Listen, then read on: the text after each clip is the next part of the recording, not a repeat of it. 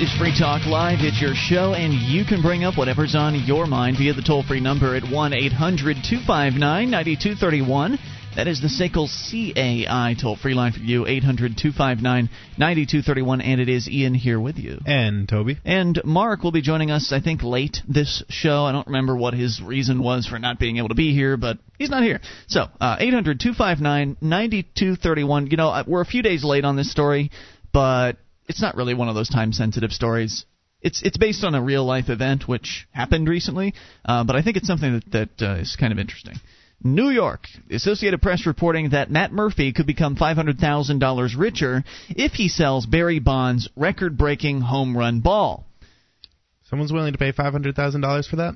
Those are the sense. estimates. Nobody's actually put it up for auction, so you'd know when. I mean, that's just what the experts are saying. All right. The college student, however, might just want to hang on to it, even if he is hit with a whopping tax bill. He says part of me wants to keep it. It's the greatest American sports accomplishment in history. According to him, part of me might want to sell it, but I'm really leaning towards keeping it. It's just too valuable, too sentimental. Selling the ball for that amount would instantly put Murphy in the highest tax bracket for individual income, where he would face a tax rate of about 35%, or approximately $210,000 on a $600,000 ball.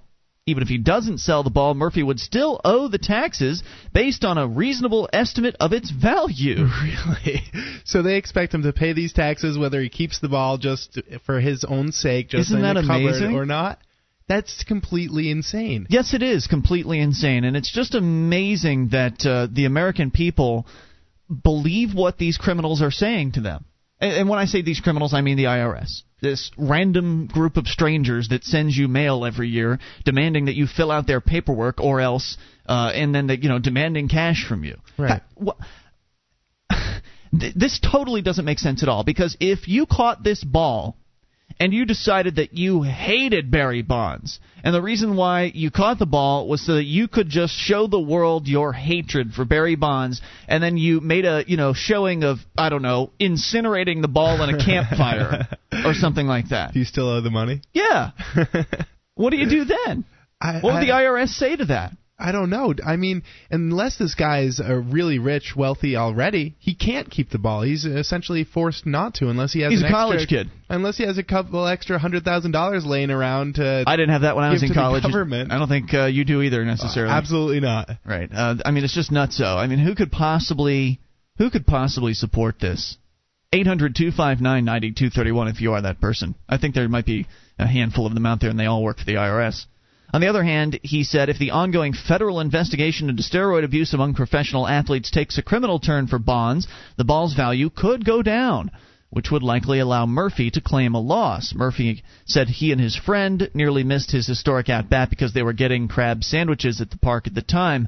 They attended the game because they had a layover in San Francisco on the way to Australia. Wow, what a chance occasion for them. Blah, blah, blah, who's the brother of whoever. Murphy and Kamal bought Giants tickets 3 weeks before the game, and then they tell us the story about how they attended the game, which who cares? This just goes to show you that the IRS will get you any way they can. It doesn't matter. If there's a way that they can go after you, they will. They taxing your property that... Isn't, I mean, who's to say it's really worth this much money? I'd be amazed to see someone pay for that. But you know what? People pay a lot of money for these sports memorabilia stuff. So I can believe that it's definitely could be worth that much money. But what if it's not? What if, say, he pays the taxes on it, 5 years down the road he goes to sell it, and he gets $100,000 on it? Sure, a fraction of the value. He paid $200,000 on it, and he doesn't even recoup his money from the taxes he could pay on it. Well, you asked who's to say, Toby, and it's clear that who's to say is the IRS. Right. In fact, you got to wonder, what is their method for determining the value? Do they get 3 independent bids from collectible people across the country and then pick the highest one, pick the middle one? I mean, how does that work exactly? It seems pretty arbitrary to me. Totally arbitrary. You know, I guess apparently what you should do in the event that you are the person, the lucky individual who catches a ball in this sort of a situation, or whatever else, random chance occurrence that you come across something valuable and that people see you doing. Obviously, he was on television when he caught the ball. Maybe you should give a fake name. Yeah, sounds like the right thing to do. My name is John Smith, and I'm so happy I caught this ball. Okay, see you, everybody. don't give any more interviews, refuse any interviews, don't give anybody your phone number, get the hell out of the park. See, I would think that you'd want to do that anyways, just to get rid of the publicity of some people would think that you're some kind of a poor sport if you sell the ball and get the money if you were a Bonds fan, and then other people would think that you should sell the ball because Bonds isn't there. So I can see the giving a fake name for that reason. I never would have thought that you had to give it to stay away from the IRS. So that never would have crossed my mind. Like, I could have seen giving a fake name before just to get out of the media in that way, but for the IRS, the real reason you should give your name wouldn't have crossed my mind in the first place. Well, now I'm actually rethinking what I said, and I'm concerned because how do you verify? I mean, I'm not a sports nut, so if you can answer this question, 800-259-9231. Maybe one of the benefits to giving your real identity at that point is so that you can actually verify to potential buyers that is indeed the ball, because how else do you know? I mean, these balls aren't individually numbered, are they?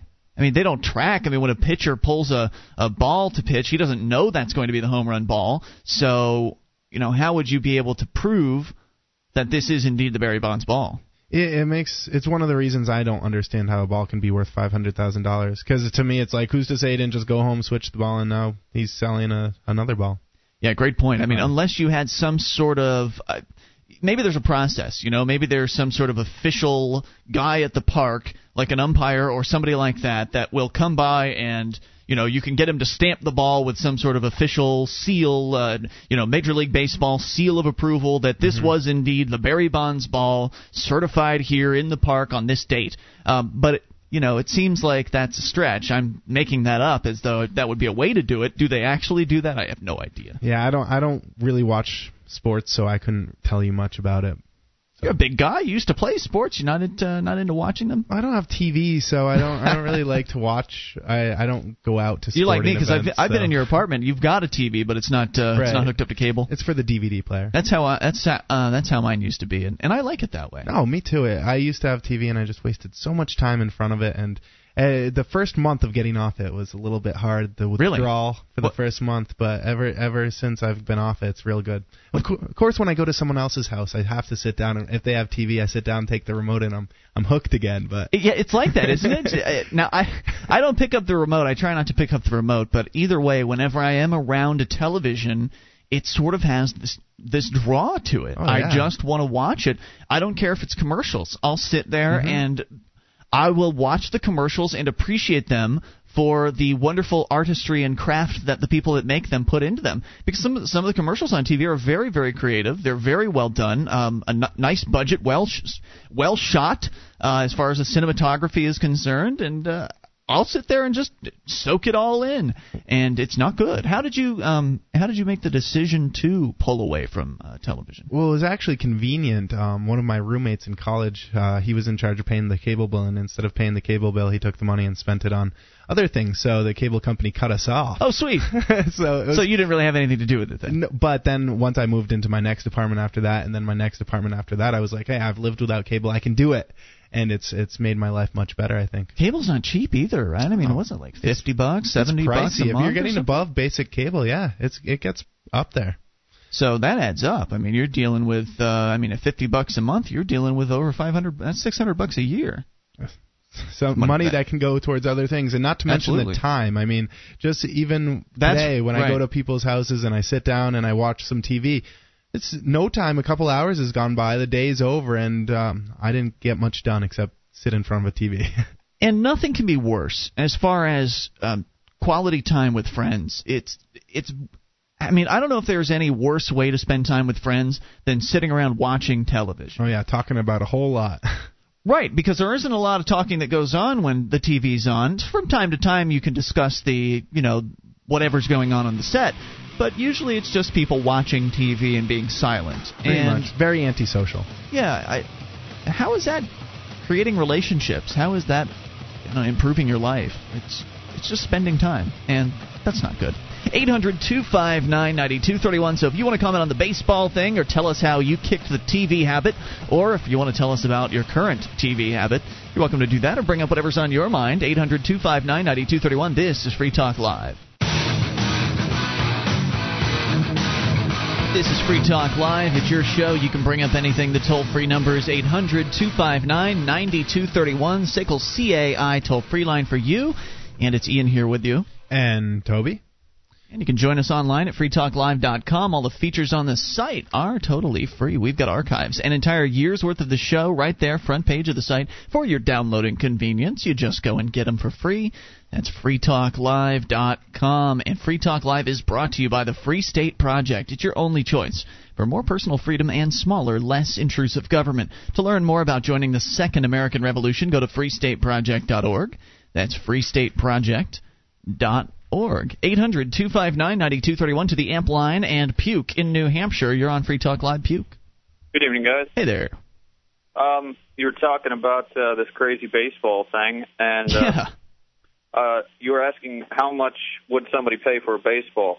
Right. Well, if you recall, several years ago, Mark McGwire, there was a big thing with him hitting 70 home runs or something in a season. Okay. And the comic book artist and toy creator Todd McFarlane paid $2.7 million for that baseball. Holy So wow. there you go.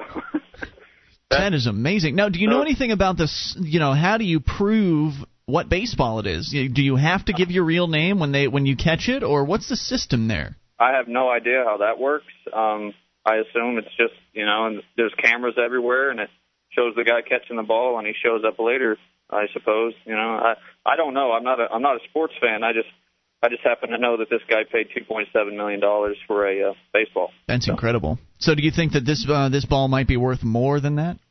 I have no idea. I mean, it could be. The reason he paid 2.7 is because it was kind of a bidding war in an auction. Sure.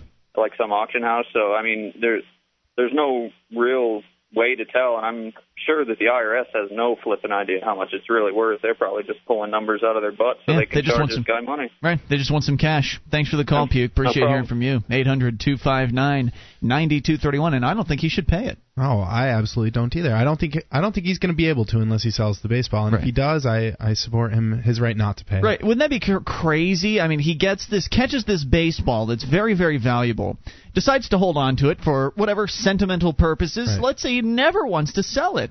Then he's just got a baseball. It's not, maybe it is valued at $500,000, but it's sitting on his mantle place, not doing anything for him. Meanwhile, the IRS is towing his car because he can't pay taxes on it. Then he's going to go to a jail cell because he loves this baseball so much, and he's a college kid who doesn't happen to have $200,000 in the bank. He could just whip out and cut a check to the IRS to. I mean, it's just utter insanity how far we've gone in this country. In fact, I was talking briefly with Jim Babka today from downsizedc.org. It's been a while since we've had him on the show. Should be coming on hopefully sometime this week to give us the latest on what they're doing there. But I mean, I think Jim's getting kind of fed up with all this BS, and he's getting ready with a new campaign called the I'm Not Afraid campaign, which I'm pretty excited to talk about. And he was pointing out in one of his recent emails how that the burden of taxation that we have today would have been so completely unacceptable to the founding fathers. Mm-hmm. They were protesting and rebelling over a few percentages in taxation. The Tea Party, the Boston Tea Party, wasn't that like a 1% tax on tea or something? Yeah. I mean, it's just nuts. And if anybody could... Also, they were protesting the fact they were being taxed without representation. But we have representation, so it's okay it's absurd. Now, right? We don't have representation. We've got just a bunch of criminals wearing suits in Washington, D.C.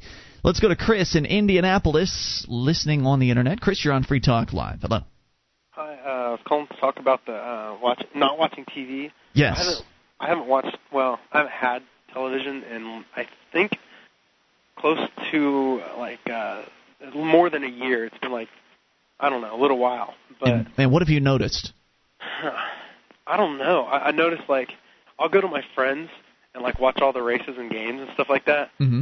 But I don't know. I kind of think I'm watching TV all my buddies, they play video games, and that's watching TV. You're sitting there and you're watching them play, and It's true. Like if you're watching TV, so. Well, I mean, I still consume television programming content and just do it online and through DVD, but it's not near as much as I used to when I did have television. Yeah, and for me, it's not having it right there, because if it's right there, there's going to be times when I'm going to have it. If I'm tired at night, I can't sleep, I'm going to go flip on the tube. But if it's not there, I just won't watch it.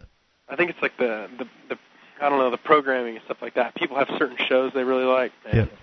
Oh, and there's nothing wrong with entertaining yourself. I'm not saying that you're a bad person for having a television. I'm just suggesting that in the absence of having cable or satellite that you can just, as Toby's saying, just sit down and flip on and flip through the channels just to suck away your time, you'll find yourself with more time. And if you want to fill that time by going out for a jog or sitting down and playing video games, it's certainly up to you. I just think that those who are without television, they've got a lot more time on their hands that they can be a little more choosy with what they do. That's true. That's absolutely true. Chris, thanks for the call, man. We appreciate it. 800-259-9231, the SACL CAI toll-free line. You know, there's if you don't have the TV, then you aren't up at 2 in the morning. You aren't watching the infomercial about whatever the hell they are about these days. I don't know. Buy it now, 3 easy payments of $19.99. That's that sort of crap. That's definitely the kind of programming you don't need to be watching. Well, I actually have bought one of those things. What'd you buy? In the middle of the night. I bought some kitchen knives once that I really shouldn't have bought, but at 3 o'clock in the morning, that ad really enticed me. What did it cost? Like $20? Oh, there were like 3 easy payments of only $13.99 for all these knives, but the extra ones. It's always, but wait, there's more. There's always something else. Yeah. So it's great. I don't want to down TV too much because I do TV, so I do want people to still consume the cable because you can't get. You're on television. Right. FreeMindsTV.com is his website. He produces his own television program on a once-a-week basis here in Keene, which I think is excellent, and your following on the Internet continues to grow, which is great. Well, it's a lot of fun. I don't want to down TV too much, but moderation in everything. You know what? I'm glad you brought that up. Moderation in everything. I've got a story that definitely ties into that. Americans have a bit of a issue, apparently some of them, with their coffee drinking. Oh, yes. I saw the story. The story of the overdose girl? Yes. Yeah. This was amazing. From the Daily Mail in the United Kingdom, a teenage waitress overdosed on caffeine after drinking 14 shots of espresso. Jasmine Willis, who's 17, could hardly breathe and was taken to a hospital with a high temperature and heart palpitations. She had drunk almost 3 times the recommended daily amount of caffeine in just 4 hours. Ms. Willis, who is a student, was working part-time out in her father Gary's recently opened sandwich bar. She began her coffee binge Wednesday after getting only 5 hours sleep the previous night. She said, "I decided to have a double espresso to perk me up. It did the trick, so I had one after another, and they seemed to be working. I felt great, as if I could take on the world." By noon, she was feeling unwell and crying and laughing uncontrollably in front of bewildered customers. Miss Willis said, "My nerves were jangling, tears were streaming down my face. People kept asking me if I was all right." Her father sent her home, but by the following morning she couldn't feel her lips and was struggling to breathe. She spent several hours under observation at the University Hospital of North Durham, where the caffeine overdose was diagnosed. She said, "I was drenched and burning up and hyperventilating, having heart palpitations. It was beating so fast I think I was going into shock." So, again, here's the lesson. All things in moderation, right? We need a law against caffeine. Don't overdo it, and I'm surprised there's nobody in this article who's calling for that. 800-259-9231. This is your show. It is Free Talk Live. George Phillies is the right candidate for president. A serious, well-educated candidate who stands for the basic principles of liberty and the basic principles of this nation. Paid for by Phillies 2008. This is George Phillies, Libertarian for President. I approved of this message.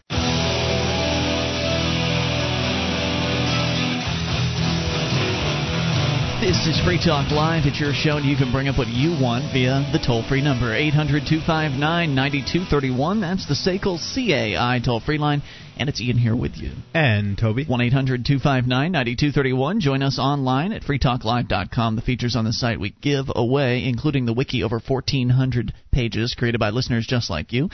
Somebody emailed me recently about a missing link on the wiki, or somebody who had put up one of the old archives had accidentally put the wrong link to it and said, well, hey, this was the wrong link. And I said, sorry, there's 1,400 pages on that wiki. I can't give you any tech support for what's gone wrong. In fact, if you see something that's wrong, then you could just change it. That's the beauty of it. You go and you click the edit button, and as long as it's not the very front page of the site, that's the only part that's restricted for obvious vandalism reasons. But if something's wrong, just go and change it. You don't need my permission or my help with that. And add more. Exactly. So get on it. It's free. Wiki.freetalklive.com, wiki.freetalklive.com. And SACL CAI has a full-orbed approach to account recovery. It's really three companies in one. They do collections, early out billing, and they purchase charged-off receivables. SACL knows the way they treat your customer reflects on you. So their staff is respectful, they record every call, and they have the best equipment money can buy. So your business is handled as efficiently as possible. See their banner at freetalklive.com or call 800-544-6359. That's 1-800-544-6359 for SACL CAI as we go to the phones and to the fun. Daniel in California. You're on Free Talk Live. Hello, Daniel. Hi. Hey, what's on your mind? I'm a big Ron Paul supporter, and I've been following him really closely, because I'm one of the few that know that he's one of the last hopes of America. But anyways, I was watching the straw poll online, the Iowa straw poll recently, and I was kind of thrown back because if you watch the very beginning when he's getting Ron Paul's getting all that applause, you can actually see him throw up the New World Order sign. Oh, come on now. I am not kidding. I looked at it, stopped it to make sure that What is the New World Order sign? Are you talking about the hook 'em horns? One where the pinky's up in the air and the first finger's up in the air with the two middle fingers down. Do you understand that is also the sign of the football team and also the sign for heavy metal rockers? I mean, you understand that, right? No, I didn't know that. Right. Well, I've been throwing up that sign a lot. I didn't even know it was the New World Order sign. I mean, it's, the conspiracy crowd, they've got all kinds of things that oh, no, he's got a hook 'em horns, he's showing the devil sign, he's evil, he's satanic. I mean, you've got to be kidding me, right? No. I mean, I'm not saying. I mean, like I said, I am a Ron Paul supporter, and I believe in everything he says. I mean, I've seen that, and I watched. The first time I actually seen that sign was on one of Alex Jones's documentaries. I think it was. Right. Now, look, Alex Jones may be a really nice guy. I don't know. I don't know him in person. I've seen his documentaries too, and I don't know if you can even call them documentaries because there's a lot of there's a lot of conspiracy theory in there, as well as some documentation. But to suggest that Alex Jones videos are the source of all things that are correct and valid is just not the case. I mean, he's speculating just as much as anybody else is. And yeah, but I also believe that he's telling a lot more truth than most people are. Well, if you want to follow your suspicions here, we could really go down the rabbit hole if you want to. I mean, you could suggest that, because Ron Paul gave the New World Order sign, then he must be part of the New World Order, which of course would make sense in that he has been in office for 9 terms, because the New World Order certainly wouldn't let somebody into Washington D.C. without having vetted them first. I'm not trying to say that at all. I'm only merely pointing out that I've seen that. That's it. Right. So I mean, if you're just pointing it out, there's a reason for you pointing it out, and that is because I've seen it. That's the reason. Right. Period. It's not because I think he's part of the New World Order. It's simply because I've seen it. But what if it turned out he was? I doubt that. Well, why? I mean, he's been in Washington for 9 terms. Well, because looking at it, look at his record. You look at his record. He never voted for. Maybe that's because he's just been setting everybody up to win the 2008 election, so he can go in there and completely vote in favor of tyranny. Maybe that's what's happening, huh? And you say you don't believe in It's Alex a grand Jones. New World Order plot. I'm just going out. You can go as far as you want to go. Yeah, I'm just going down the rabbit hole with you, man. I mean, it's just craziness if you ask me. I think Ron Paul is a pretty stand-up guy. I've never met him personally, but yes, I agree with you that his voting record is stellar, and I don't believe what I was just telling you. I was just making it up because anybody can make up conspiracy theories. I hear you. Thanks for the call. We appreciate it, David. 800-259-9231. I mean, does that mean that everyone who's ever been in a heavy metal band or a rock concert is also a member of the New World Order? They just didn't know it. See, if they had known. And then there's, I don't remember what the football team is, but there's some sort of Texas college football team that has that symbol. And they're all a part of it. Ron Paul's from Texas. Ron Paul is from Texas, and George Bush, who has also been photographed giving that symbol, is also from Texas. So see, this is how conspiracy theories are made. It's just one chain of events after another chain of events, all speculation, and you can believe as much as you want to believe. You can go down that rabbit hole as much as you are willing to go down. Everybody has their limits. Mine are just a little before most people, like some of the conspiracy theories. I stop before we go down that far. Yeah, the conspiracy people, they really do. You're right. They do have, each of them has their own specific limit, but many of them just keep going. They'll just take anything and run with it. Like there are the people that say that the architecture in Washington, D.C. is influenced by the Illuminati, and there are secret, evil, satanic, designs in the designs of the ways the buildings are set up. And if you look closely, you'll see a swastika, and, all kinds of just, outlandish claims. And so what? Right? I mean, maybe the Illuminati did build Washington, D.C. Does that have any bearing on what goes on today? I mean, I don't know, and I don't care. You see, I don't care if it's true that they're all linked in with some big black cloak conspiracy meeting in dark secret rooms, smoke-filled rooms in the backs of, their offices. It doesn't matter to me, because I know what's happening is that the government's getting bigger and more intrusive. I don't care if the reason is that they're all members of a secret club that meets out in the forest in Bohemian Grove, California, and sacrifices babies to the evil god Moloch. I don't care what the reason for it is. I don't care what the backstory is, because you can get mired down in all that garbage. What matters to me is what's happening, what I can tangibly look and see in the news, that you've got the Patriot Act, that you've got all kinds of, the Military Commissions Act, all of these things that are empowering the government to destroy more liberties. And you've got the American people that has essentially been brainwashed by the government education system to think this is just all A-OK. You had that guy call your show on Friday, which was just amazing. Cowboy was his name. Hey, he wanted to put cameras in people's houses. Yeah, said he'd have no problem putting a camera in his house. What's he have to hide? Right, he didn't have no big deal. Government could watch me do anything. It didn't matter to him. And so it's that sort of mentality that we need to be working against. We need to be communicating with everyday average Americans and converting them via logic and persuasive points to come on board with the liberty movement. And persuading people to join the liberty movement doesn't involve at all conspiracy theory. Right. You don't have to bring out the theories. You're just going to scare most people away, and they're going to blow you off and everything else you have to say. I mean, there's so many horrible things that are going on in America that this government is proud of and holds up for everybody to see, that they're proud of it. Why not point out some of those arguments? Right, then you don't have to bicker. Conspiracy theories. Because then you don't have to bicker over whether or not what you're saying is true. Right. If you're talking about things that are accepted by everyone as being true. If the Illuminati was out in the open, seemingly no one would care about it. Well, but it's because it's secretive, we have all these conspiracy theories about it. They supposedly have videos of the people worshiping this owl god in the middle of the forest in California. I mean, I've seen the video footage, and it's pretty interesting, but so? Seems like a nice vacation spot to me. Yeah, I mean, who cares if they're... I mean, it doesn't matter to me what these crackpots' religious beliefs are, the people in Washington, D.C. I don't care if they want to go and sacrifice things in front of some god. And they're not sacrificing babies. They're sacrificing, I don't know, some sort of icon. It's not even a real thing. So if you want to go and have a crackpot religion, that's your business. And I think all religions are crackpots. So to suggest that because they're in the middle of a forest with some statue isn't any more crazy than people that get into a church and read, sing hymns out of an old book. I mean, to me, it's all the same. Right. 800-259-9231. The point being that liberty is the message that is persuasive. Liberty, talking about liberty and talking about how people will benefit from liberty is how you get people on board, not conspiracy theory. This is Free Talk Live. You bring up anything.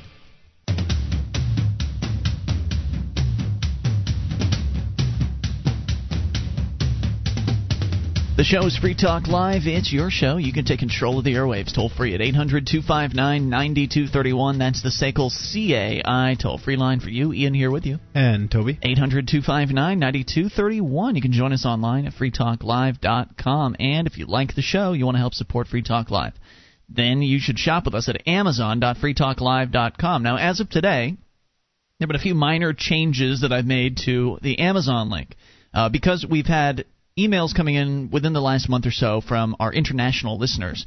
In fact, they've been bothering me about it, and I don't mean bothering, they're poking and prodding me about it to do something on this issue for several months, and I finally got around to doing the first one, and I made it so UK listeners could also use their local Amazon, and then Canadian listeners could also use their local Amazon, and now German listeners can now use their local Amazon. I actually had to go through and use a translator in order to sign up for the affiliates program there, but I got it to work.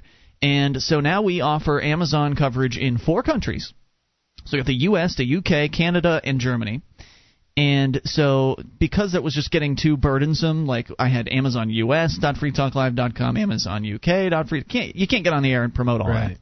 So now if you go to Amazon.freetalklive.com, it takes you to a page on our website where you'll see 4 flags. And then you click on the flag for your country, and it'll take you to the appropriate site.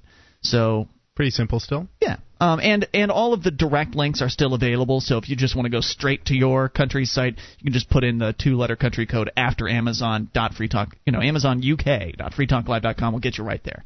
Either way, if you go to Amazon.freetalklive.com and enter through those links, Free Talk Live will get a percentage of your purchase. It's a great way to get the things that you need for life at a great price already, and free Super Saver shipping on many of the items that they sell.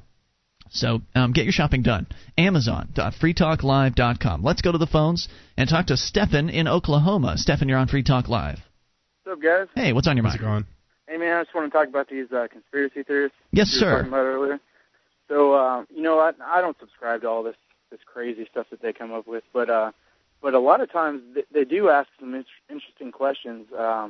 Like supposedly some of these hijackers are still alive from 9/11 and. Yeah, I saw that story, and then I saw the rebuttal to it, which the rebuttal claims that all they did was they found guys with the same names. You know? Right, okay. See, I didn't read that. It's like saying that Pedro Gonzalez is the only Pedro Gonzalez in the world, when, of course, that's obviously not the case. Right. So, I guess my point is, they'll make these claims, but I think it's still worth checking out. You know what I mean? But just as long as you keep yourself...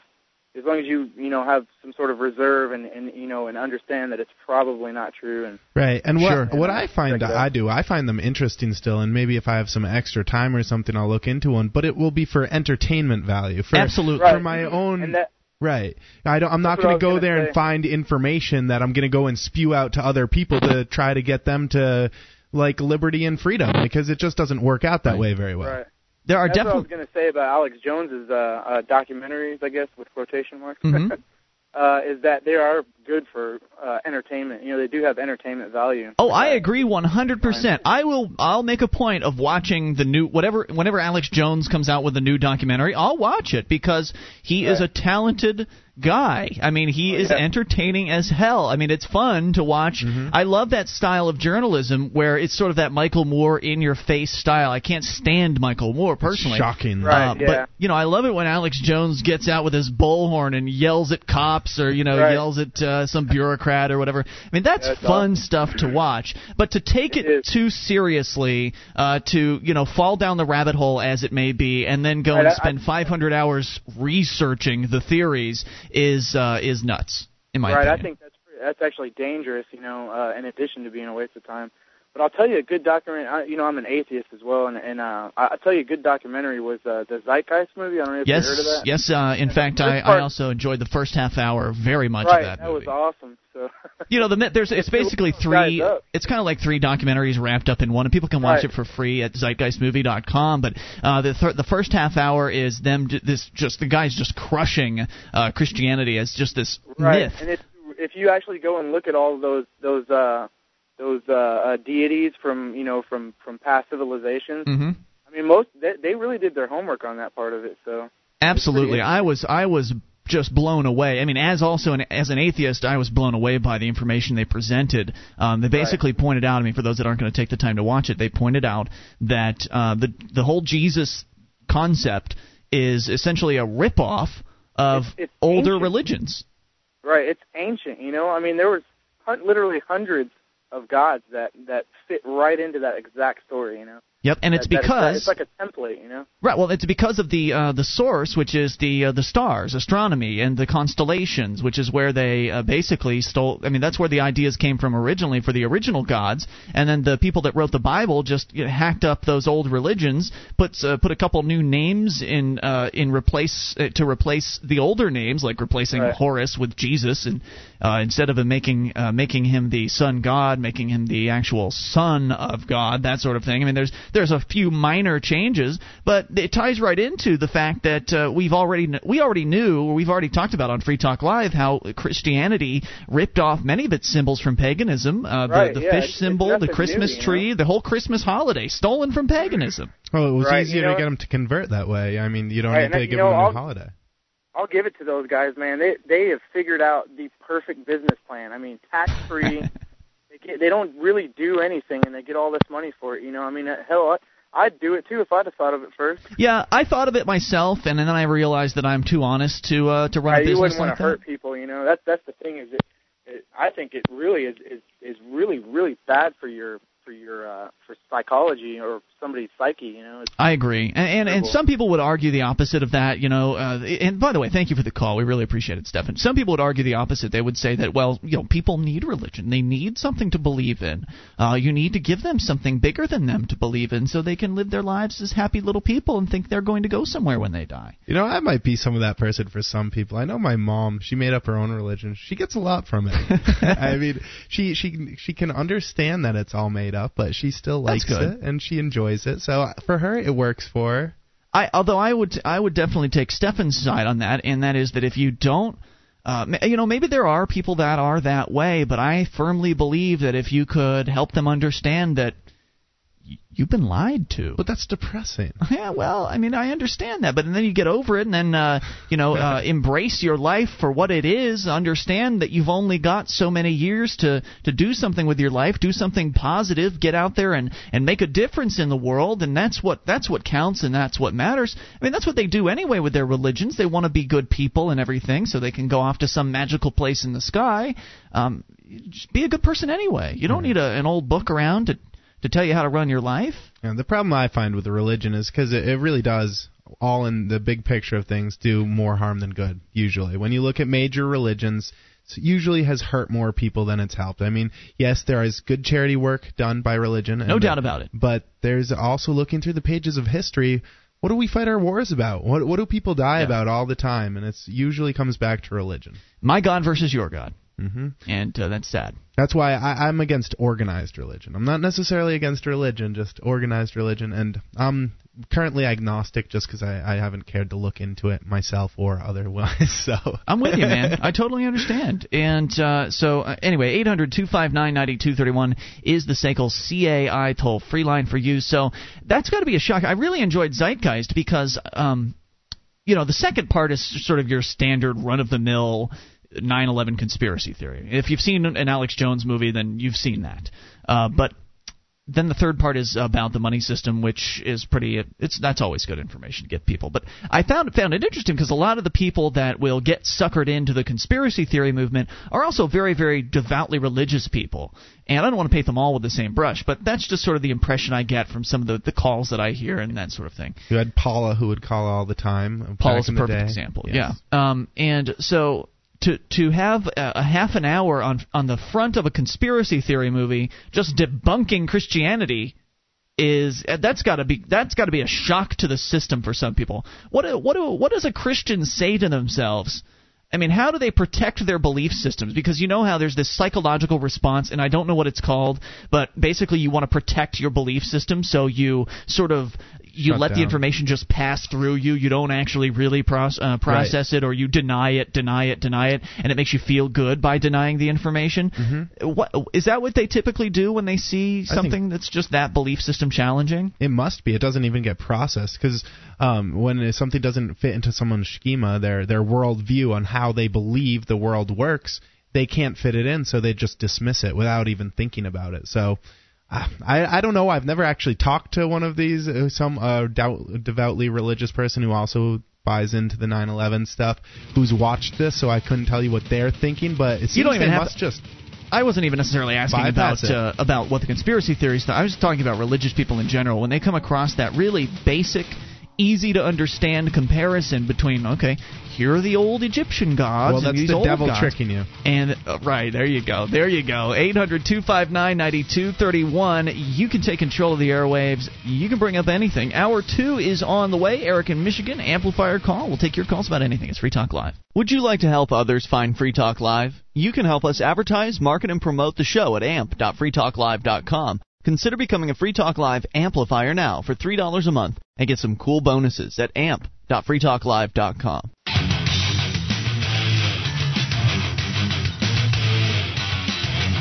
This is Free Talk Live. We're launching into hour number 2 of the program, and you can bring up whatever you want. Toll free, 800-259-9231. That is the SACL CAI toll-free line, and it's Ian here with you. And Toby. 1-800-259-9231. You can join us online at freetalklive.com. The features on the website we give away, so enjoy those on us. That again, freetalklive.com. Roll right into the phone calls. Let's go to Eric in Michigan. Eric, you're on Free Talk Live. Hey there. Hey, fellas. Hey, what's on your mind? Well, I'd like to say that I completely agree with your position on Christianity. It just can't be true because obviously they stole from earlier religions. Well, I mean, you could argue that the earlier religions were true, I suppose. No, they're all ridiculous. But yeah. I'd just like to say that for the same reason, I don't believe in evolution because it's quite obvious that Darwinists stole their ideas from Al-Jahiz and Anaximander of the 4th century BC. So it can't be true. I'm not too familiar with that, but I really, personally, I don't care about evolution or how the planet started or any of that stuff. What I care about is what's going on now and on into the future. I'm simply suggesting the fallacy of negating something's validity based on earlier. Well, I'm not necessarily. I see where you're coming from on that, but the fact is, those who claim that a God exists, it's the burden of proof is on them to prove their claim. So, I mean, the fact that you bring that up doesn't actually prove anything about the existence of a God. No, it's just that's one of the arguments against religion in general that I hear quite frequently, and it is a fallacy in and of itself. I was wondering actually what you think about God or how the universe got started in general, if you don't believe in a God, as you don't. I have no opinion.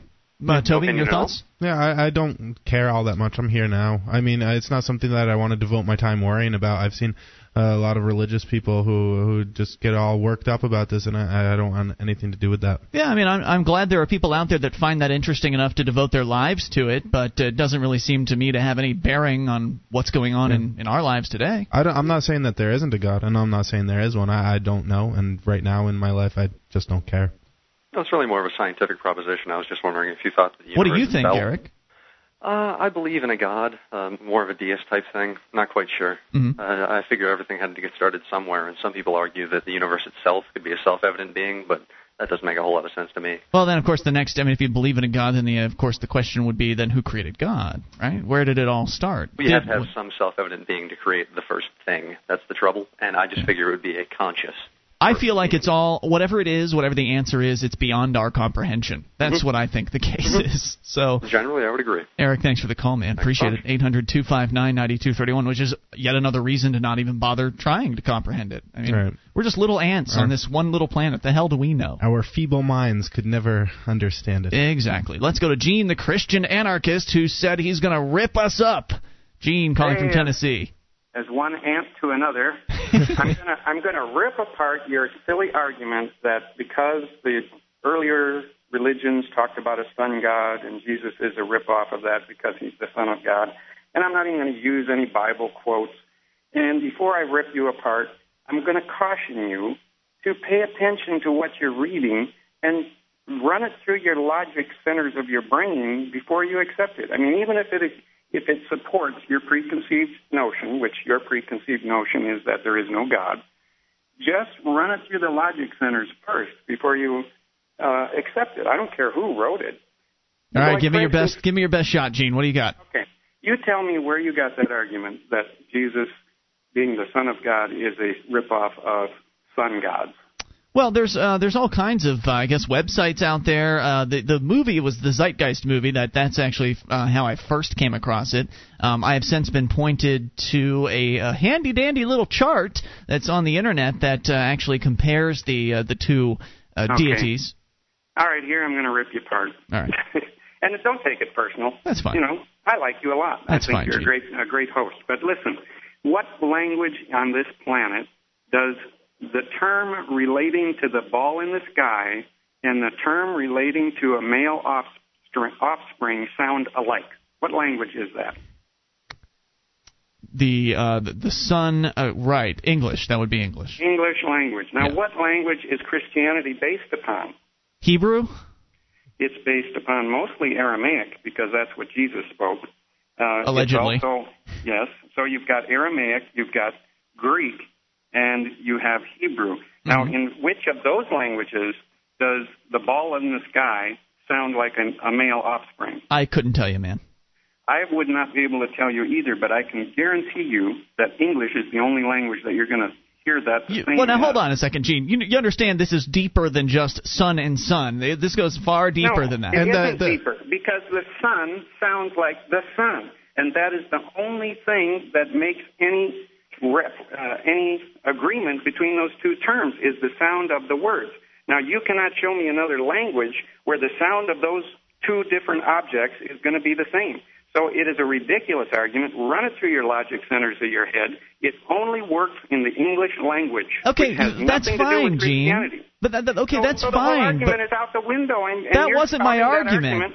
But you're spouting that as one of your things that proves that Christianity is a ripoff of previous religions. I just showed you that argument doesn't hold water. Fine. That's fine, Gene. What about all the other ones? What about all the other comparisons between gods like Horus? At all the other comparisons. I ran this one through the logic centers of my brain. You got me on that one, Gene. You that it is not true. So you have to look at everything That's critically. Fine. The fact is, they've ripped off older religions, and they basically changed a few minor details, and that was just one of the examples that I gave you. I could go down the laundry list, Gene. Says who? Who is your authority that they ripped that off? The same guy who said that the sun God... Who the hell wrote the Bible? I mean, we don't know who that was, and I'm sure I could go... God wrote the Bible. You're spouting these things without researching them.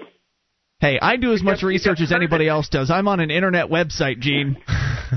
See what I'm saying to you? You didn't run it through your logic centers. You didn't check it out yourself. You're just reciting what you heard from somebody else. But the fact is, it's darn interesting. And, Gene, thanks for the call. We appreciate hearing from you.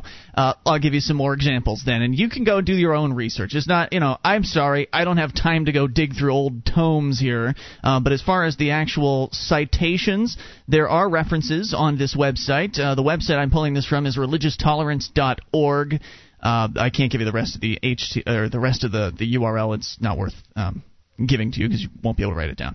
Anyway, let me give you a few more comparisons here. We're comparing the god of Horus to Jesus. And I actually read a few of these a couple weeks ago on the show. So I'll skip the ones that I read earlier, and we'll talk about just the striking similarities. Let's see. Horus came of age with a special ritual when his eye was restored, while Jesus was taken by his parents to a temple for what is today called a bar mitzvah ritual. Both of them were age 12 at the time of their ritual, and then after that age, there was no data on either of those gods between ages 12 and 30. There's just nothing there. The baptism, both of them were baptized. One of them was in the river Eridanus, the other in a different river.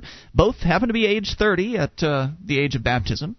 The fate of the baptizer, the guy that actually did the baptizing, both of them were beheaded in both stories.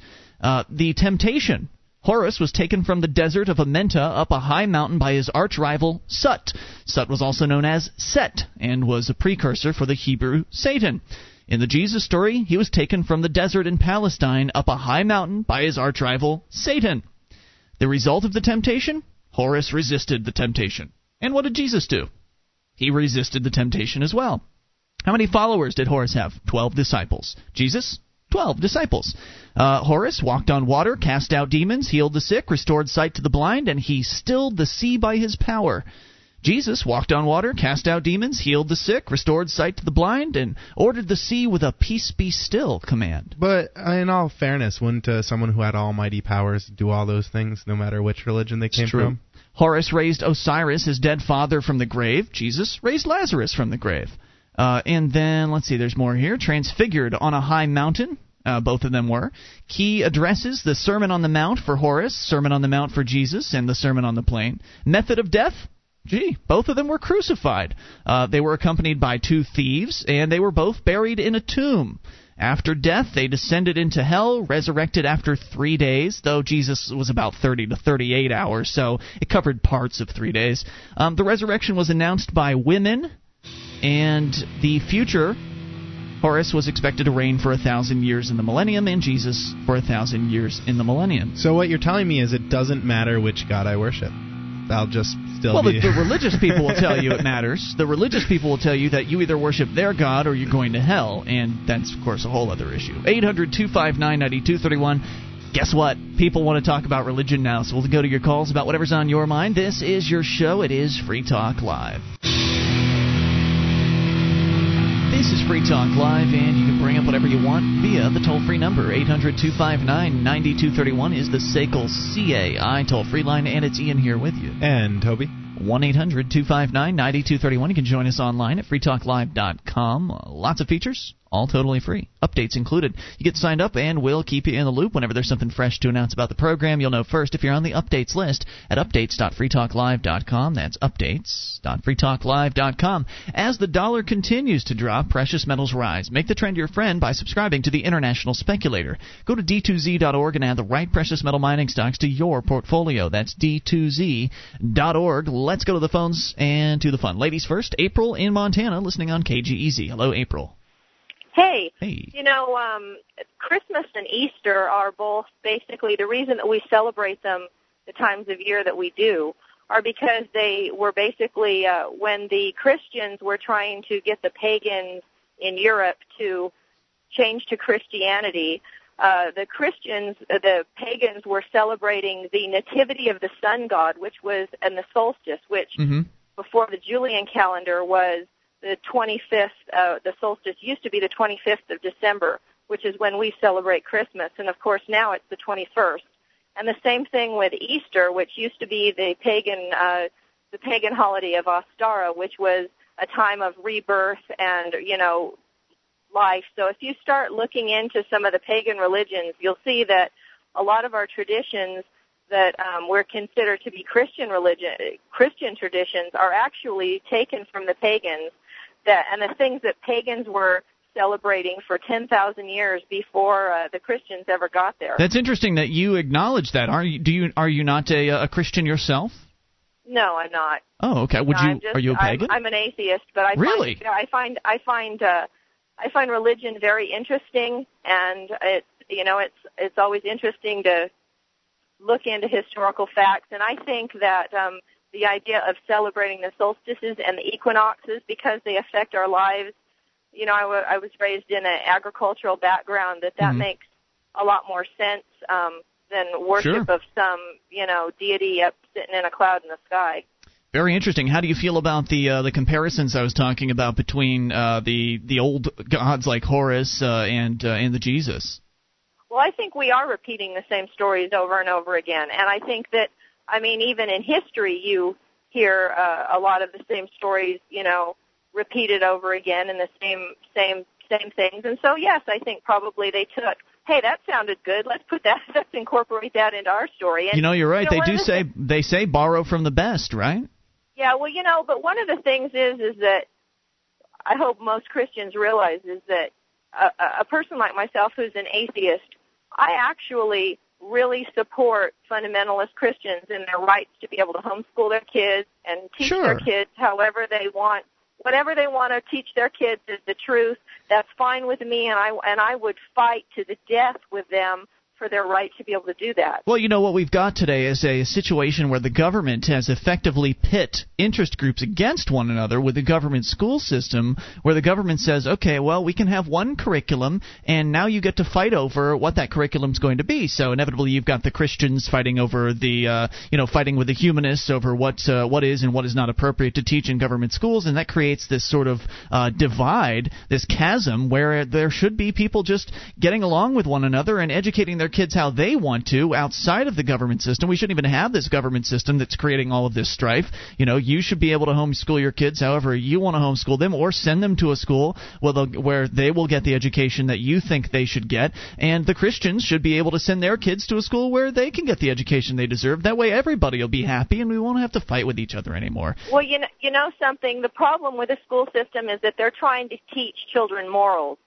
And my children should be, the children of an atheist should be able to go to the same school as the children of a fundamentalist Christian and not have any of the curriculum contradict any of what we're saying. They need to just be teaching the kids the facts instead of trying to teach kids morals and give them and teach them how to think. Well, see, that's a problem. So, see, April, it's easy to sit there and say they need to do this and they need to do that. The only way you can ever get them to do that sort of thing is by spending thousands of dollars lobbying the school board in the hopes that they'll change the curriculum for you. It's very inefficient to do things that way, and far more efficient to just simply step outside of the government system and advocate its dismemberment, essentially, right. To shut it down, or better yet, turn it over to the teachers. Give the government schools to the teachers, release the taxpayers from the burden of having to support this awful government indoctrination system, and then let the marketplace decide how education should be run. With a truly free market in education, we would have such variety, so many choices, just as we do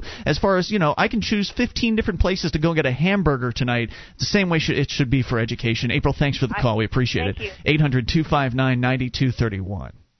I'd have to agree completely. We shouldn't. All the government should do is nothing. They should get out of education and let people go choose whatever they want to do. If people want to go to a school where all they teach is morals, let them open up a school and do that. Absolutely. If people want to go to a school where they don't allow Christians in or don't allow atheists in, they should be allowed to do that. But let's let the market take care of it. Let's get the government out of it.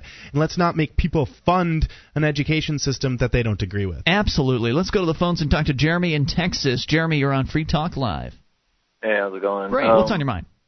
Well, I looked up the Hebrew words for son and son online. There's an online dictionary. Okay.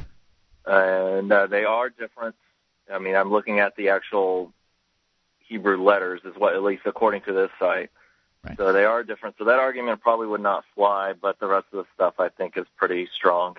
Yeah, it's absolutely fascinating. Basically, Gene was making a good point as far as the actual wordage that I chose, but all I was saying is that they simply changed roles as far as the position of the god that the religion is in. Instead of being the actual god, they changed it from being the god to the son of God. And it doesn't necessarily have to do with the English language. It just has to do with one of the minor changes or the minor tweaks that they made before they put out the Jesus religion. Well, I mean, I think part of its problem is, especially when it comes to that documentary, is that it emphasizes that similarity. That's a good point. It tries to play off of that. There you go. So, any other thoughts, Jeremy? It kind of discredits the DVD as a whole, kind of like a lot of the other conspiracy theories they'll play off of something like that. Well, it's not perfect, but nonetheless, as you said, the other information is absolutely fascinating, and it all deserves to be considered, especially by those who have been raised in a religion, in the Jesus religion, and have just taken it for granted throughout their entire lives. Why do you believe this? Well, it's because your parents told you to. And it's the same thing with government. Why do you believe that government is great? Well, because, your parents, or why do you vote for who you vote for? It's because your parents told you to vote for them. No, usually most people don't put any more thought into it than that. Yeah, that's true. I have another question that's from a different topic. Sure. This is in regards to something that's been mentioned on previous shows, the legal concept of initiating discussion. Do you recall? Oh, yeah, it's fascinating. Fascinating. I don't know if you I was wondering if you know or could point me in the direction of where I could find out more information on how to apply that. Go to thinkfree.ca. That's got some great videos on it. Thinkfree.ca, it's a Canadian website. And Robert Menard, he's got some videos on Google Video. One of them is called Bursting Bubbles of Government Deception. The other one is called The Magnificent Deception. Just absolutely fascinating. More food for thought. More of this sort of same topic of the wool has been pulled over your eyes. And good luck with that. Thanks for the call. More on the way. This is Free Talk Live. Our archives, website, and podcast will continue to stay free. But if you think other people deserve to hear this show, consider becoming a Free Talk Live amplifier for just $3 a month at amp.freetalklive.com. Help free some minds. Visit amp.freetalklive.com. This is Free Talk Live. It's your show. You can bring up what you want toll free. 800-259-9231 is the SACL CAI toll-free line, and it's Ian here with you. And Toby. 1-800-259-9231. Join us online at freetalklive.com. The features on the site are for free, including live streams, broadband version of the show, and a dial-up version, both waiting for you for free at freetalklive.com. And now you can save time and money on common legal matters created by top attorneys. LegalZoom.com helps you create reliable legal documents like your will or living trust in minutes. LegalZoom.com. Use code FTL. That's FTL like Free Talk Live. FTL to save 10%. That's LegalZoom.com. As we go to the phones to the fun, Ryan in Texas on the amplifier line. You're on Free Talk Live. Hey, guys. Now, usually when Gene talks, I just kind of tune out. But whenever he pretends to espouse logic, I just have to put my 2 cents in. Let's have a little history lesson here. Let's think back about 2,000 years to the far east edge of the Mediterranean. That's kind of a crossroads of the Persian world, the Greco-Roman world, and the Egyptian world, right? Sure. Okay, now, the Greco-Roman world worships who as sun god? Horus? No, Apollo. Apollo, okay. See, I don't know much about the history and all that. The Egyptians have Horus. Okay. Now, the Persian world, that was Zoroastrian at the time, their sun god is Mithra. What do all three of those have in common? I don't know. You tell me. They're all sons of the chief god. The whole sun English thing is just a coincidence. But all three of the main gods in that region, all three of the main sun gods, were children of the chief god. So it makes perfect sense. There's no confusion about that. Oh, really? Okay. So you're saying that they're all sons of another god that wasn't necessarily identified, that was just a god? Well, the head god. Apollo was the son of Zeus or Jupiter. Mm-hmm. Horus was the son of Osiris, the main god. Mithra was the son of Ahura Mazda. I see. The head god. So they didn't change it then. Jehovah, so they didn't change it. They just changed his name. Exactly. Interesting. Any other points? That's it. Thanks, Ryan. Appreciate the call and the clarification. 1-800-259-9231. Shows what I know. Again, I don't spend hours researching this stuff, right? But nonetheless, to me, it's all just interesting. Yeah, they're just stories. Mm-hmm. Stories that people told a long, long time ago to give people something to explain. Why there was this big ball in the sky at the time, and explain the things that they didn't have the science and the scientific understandings of at that time. And now, as time has gone on and science has advanced and explained many of what was previously unexplained, it has pretty much chipped away at the concept of religion and the need for religion. People are looking for answers, though, and I don't know.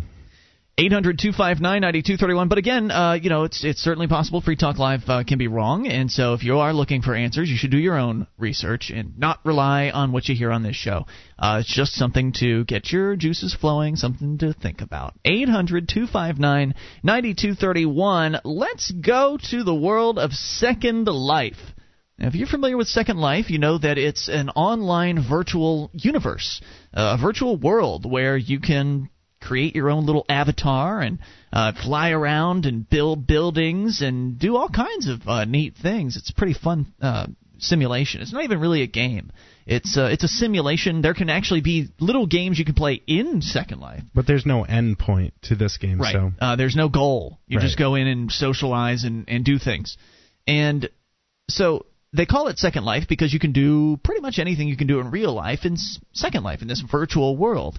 And that can include even, virtual sex, as silly as that might sound, or virtual gambling. And that's what this story is about. According to Reuters, Miss C jumped down a manhole into a sewer squeaking with virtual rats. She waded through waist-deep green sludge to emerge into her newest build, an underground casino, equipped with state-of-the-art poker tables. You see, last month, in a story we didn't get a chance to report on, Linden Lab banned gambling in Second Life. Linden Lab is a company that created the simulation. And the reason why they banned it is because, as you may know, I think it was late last year that the U.S. government rushed through an internet gambling ban. Well, we got to protect those ports. Wasn't it? Was that what it was? I think it was snuck in a port bell to protect them. Yeah, they tacked it on. They tacked it on to something. And so now internet gambling, which was a pretty big business, has been shut down. The U.S. government has basically said that if a bank is found to have been involved, as far as a credit card issued by a bank, is found to have been involved in a transaction that sent money to an online gambling company, that they can get in trouble for that. So basically they've turned the banks and the money processors into their enforcers on this issue. And it's just bad news for freedom in that there were lots of people that were – their excuses, of course, that some people will go too far. Some people will gamble too much. They'll mortgage their home. They'll sell their car, that sort of thing. But people can do that in Las Vegas, and yeah, in reality, it seems to be protectionism for the existing casinos as well as the state-run lotteries. Exactly right. But now Linden Lab has banned gambling in Second Life as a result of the U.S. law. Even though Second Life is an international game, there are people in all countries from around the world that are playing it. They banned it because of U.S. law. Anyway, they brought a thriving casino industry in their game to an abrupt end, because you have to understand, in Second Life, you can take a U.S. dollar and you can convert it into something like 250 in-game Linden dollars. Linden, I think that's what it's called. Linden. Anyway, they've got this in-game currency, and so you're actually playing with real money. You're gambling with real money that you can actually take out of the game and convert back into real dollars. Yeah, there's people who actually make money at this. Not so much, I believe. They're not making a living necessarily, but they're having fun, and they're providing the gamers with something to do in this virtual world. Which it's obviously in demand because now it's gone underground, as does everything. It's a perfect example of how the marketplace works. The marketplace is going to keep on going on regardless of whatever laws the government passes. And in this case, the legit casinos have shut down, and a vast network of illicit speakeasies have now sprung up in their place, providing gamblers with new places to play. Poker players in Second Life say anyone looking for a game can easily find one. Mr. Rockin, who is not giving his real Second Life name, says, gambling still goes on here. Oh, yes, virtual speakeasies are popping up all over. He didn't want his first name used. Players typically find tables through messages sent out over pro-gaming groups, word of mouth, or blog posts. Miss C, a Dutch citizen who declined to be identified due to the illicit nature of her business, ran a poker room before the ban but had trouble competing with the larger casinos. When her competition closed up shop because of the new rules, she started reaping new customers. She said nobody wants to stop playing. C's current operation is on group-owned land, and she's building new gaming rooms like the one in the sewer or on other sims. The idea, she said, is that if one speakeasy gets raided and shut down, that the others will keep running. And business is booming. Just since the ban, which is a month ago, Miss C has hired 7 new dealers to handle the overflow traffic, and reports that her profits are up by a factor of 20. It's good to be in the black market. She takes a rake or casino commission of 3% of every pot, so she just gets to sit back while her dealers do the work, and she gets a cut of all the business. I find this all fascinating. I've never been in Second Life, and I'm sure that there's a lot of people out there who haven't been in it. They're actually hiring these real people. They're real casino. Real people, yeah. Real casino people dealing out cards and doing all this stuff in a real black market casino. It's just all in a video game. Exactly right. It's amazing, isn't it? That is so amazing. Here, now, casino owners who actually shut down their operations, the law-abiding ones, they're outraged by the illicit upstarts. Says one of them, here I am, an honest person that follows policy, and I lose out because they, Linden Lab, can't enforce the rules they hand down. He used to have one of the biggest poker rooms in Second Life. Now every jokester that jumped on the bandwagon and bought a table and a little piece of land are reaping the benefits of Linden Lab's lack of enforcement. Oh, it sounds like the policy in any black market. Robin Harper, Linden Lab's vice president for community and author of the anti-gambling policy, says, "We'll do the best we can to enforce the policy." Linden has issued more than a dozen citations for gambling, and Harper said repeat offenders would be banned from Second Life. Quote, "As long as the servers are owned and operated by Linden Lab in the U.S., we need to make our decisions with respect to U.S. law," which I think is unfortunate. I think it's cowardly. I think that they could easily just simply step back and say, we can't control what our users do. If you, the FBI, want to go and poke around in this virtual world and try to track down these virtual people and charge them with crimes, then why don't you go ahead and do that? More on the way you can take control. This is Free Talk Live.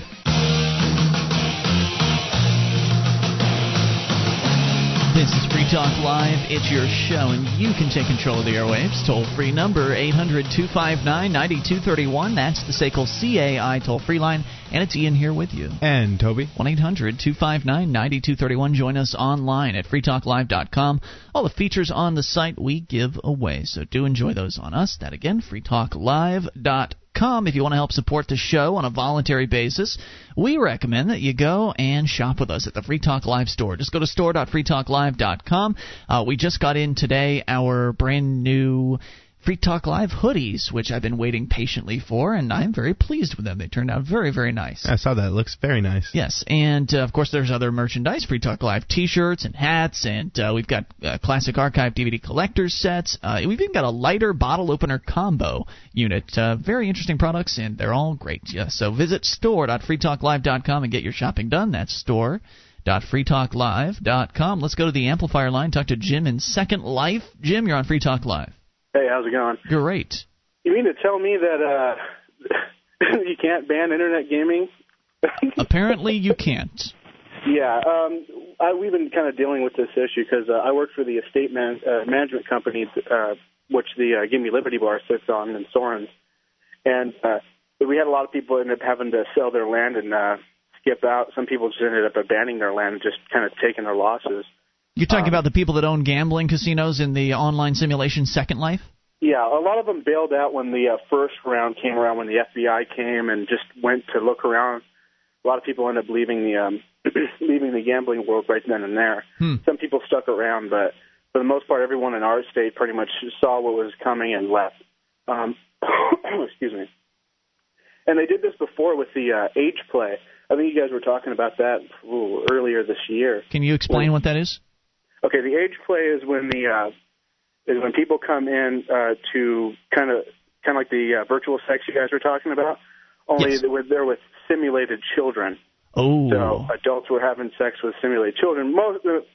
All of them, you could pretty much say, were over the age of 18, and it was just kind of a little weird fetish thing. Right. Well, some people they've got weird fetishes, and this game has. Pretty much in Second Life, you can create all kinds of object. You can create sex toys in this game and put them up for sale if you want to.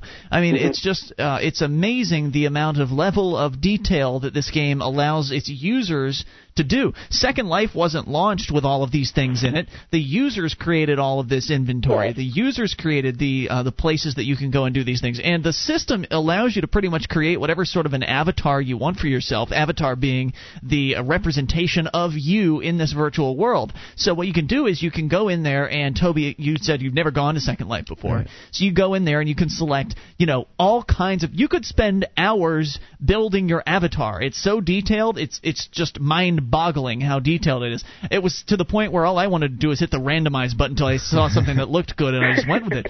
But you could really spend hours sculpting your avatar. You can make your body a big body or a little body, or you can, have long hair of all different sorts of colors. You can have spiked hair. You can have all kinds of stuff, and you can even make yourself into a fox. You can even furry. Yeah, you can even go for the furry route and be this anthropomorphized animal if you want to, and have a tail. I mean, so of course it makes sense that people could also be represented as children in this game. And you're saying that there were people, adults, who were, because there is also a Second Life for teenagers as well. So right. There's like a Second Life where it's only for teens.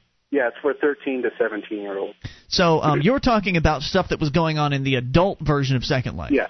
The main grid, as it were. And what happened? They cracked down and they said this was not allowed anymore? Yeah, they cracked down and say it wasn't allowed anymore because I guess I think it was Sweden and Italy, had laws against virtual child porn. So they decided just to get rid of the whole thing, and wouldn't you know it, they started making little underground groups and started talking about them, and they changed it from age play to role play, and they started doing it underground, and they still haven't been able to stop it. But not all of the children you see in Second Life, the people with the children avatars, are into the age play. A lot of them are into just role-playing as a child. In fact, there was one person I knew who had multiple personality disorder, and she had a bunch of different avatars, and one of them was a 5-year-old girl to match her 5-year-old multiple personality. You know, the fact is that Linden Labs, the company that created this game, it should not be their responsibility to police the game. I mean, there are thousands of people. What are there, a few 100,000 people in at any given time in this game? Actually, we're up to 1.6 million, I believe. It just keeps growing. I mean, the amount of, and those are people that are logged in. There are more than that as far as total membership, right? There's, I think, last time I checked, it was about 8 million users. But you really only want to look at the people who's logged in the last 60 days. That'll give you a rough estimate, pretty close estimate of who is actively in the world. It's just incredible. With the 8 million people or 6 million people, and you're getting into the millions of people like this, I guess anything you want is going to be out there if they can create it, and I guess I'm going to have to log into this sometime soon because this neat. Sounds fascinating. It's a lot of fun. If you go into Second Life, you really should go to the Gimme Liberty bar, which is where you're calling from right now. Yep. And the easiest way to get there is probably to go to the Gimme Liberty website, correct? Correct. So it's GimmeLiberty.com. It'll tell you a little bit about what they do, but basically you can actually go into this virtual hangout, and they stream Free Talk Live in there 6 nights a week. Yep. So you can go into a virtual room, talk to other people via your keyboard while you're actually listening to Free Talk Live. Voice now. You've got voice now in the game? Second Life now has voice, so you can actually speak to each other verbally. What's this going to be like in a year? The Ron Paul headquarters is actually downstairs from the Gimme Liberty bar, so you can go and check that out, too. Good place for it. That is fantastic. Jim, thanks for the call, man. We appreciate hearing from you. 800-259-9231 is the SACL CAI toll-free line for you. So it's just this simulation that allows the individual user as much or as little control as he or she desires over his in-game experience.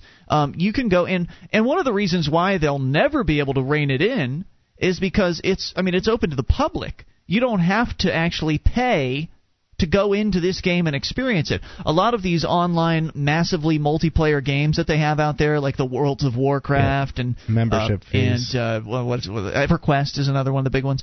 They've got $5 to $10 to $15 a month that they're charging people in order to come in and play their games. Second Life is completely free. You do need a credit card to get in, but that's just to simply prove that you're an adult, right? Because you don't give credit cards to kids. So you have to be an adult in order to get into the adult version of Second Life. And so you just punch in the credit card number, and they give you 250 free in-game dollars that you can just go and buy things with to explore around. Now, if you actually want to buy more things, then you'll have to put some money into the game, and that's how they make their money, is when you pump your money into your character. And then you can go and you can purchase accessories for your avatar. You can actually buy plots of land in the game. In fact, somebody sent me a link to a Business Week article about one of these real estate magnates in Second Life. Now, I had said earlier that there's not a lot of people making a lot of money in Second Life, and that's true. You know, a lot of the people are just putting these gambling casinos up for fun, you know, maybe make a few extra bucks, maybe pay for the cable modem bill or something like that, right? But there are some exceptions to that rule.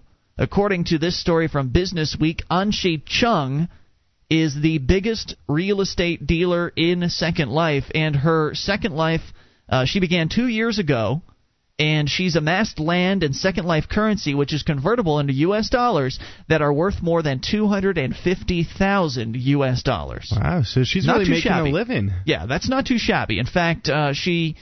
What does she do on a typical day? She says she usually gets up very early in the morning, then gets in touch with her sales team to finish transactions they prepared. After this is done and information is passed on to the billing department, I have to deal with many quality control issues with the development teams. Then I get in touch with my husband, who's managing our development team, discuss projects and the market situation of the day. I also spend a little too much time with media. And, she goes on to talk about how she's got 10 people employed full-time in her new studio in China. And, I mean, they're doing this real estate business online. They're not even selling actual real estate. They're selling virtual property. But they're still creating it, taking time out of their day, using their creativity to make this virtual land, writing programs and such, however it's amazing, you do that. Isn't it? There's this whole economy inside this game that is operating without, any governmental oversight or anything like that, and I just think it's fantastic. And the world has not come to an end. No, it hasn't. Now, of course, just like in the real world, there are some undesirable things that you will find. I mean, like he was talking about, this age play, pretty weird. Or you'll stumble across, I don't know if you necessarily stumble across these things. You can go and look for them. If you look for the furries, you'll find people that have dressed themselves as foxes and other, panda bears and other anthropomorphized animals, and you will find some of them. There was this one furry bar that I went into just to see what was going on, and there was no naughtiness going on while I was in there, but there are these little positions, these little balls you can click on the couch, that if you click on it, your character gets into this sexual position. And so you can just imagine what they're doing in there at some times of the day or the night. I've got to check this out. It's all kinds of craziness. Hour 3's on the way. You can take control of the airwaves. This is Free Talk Live. Saggy Pants Band coming up. With your help, we can spread the message of liberty around the world. Consider becoming a Free Talk Live amplifier for just $3 a month now at amp.freetalklive.com. If you can't afford it, keep enjoying us for free. If you can spare the $3, visit amp.freetalklive.com.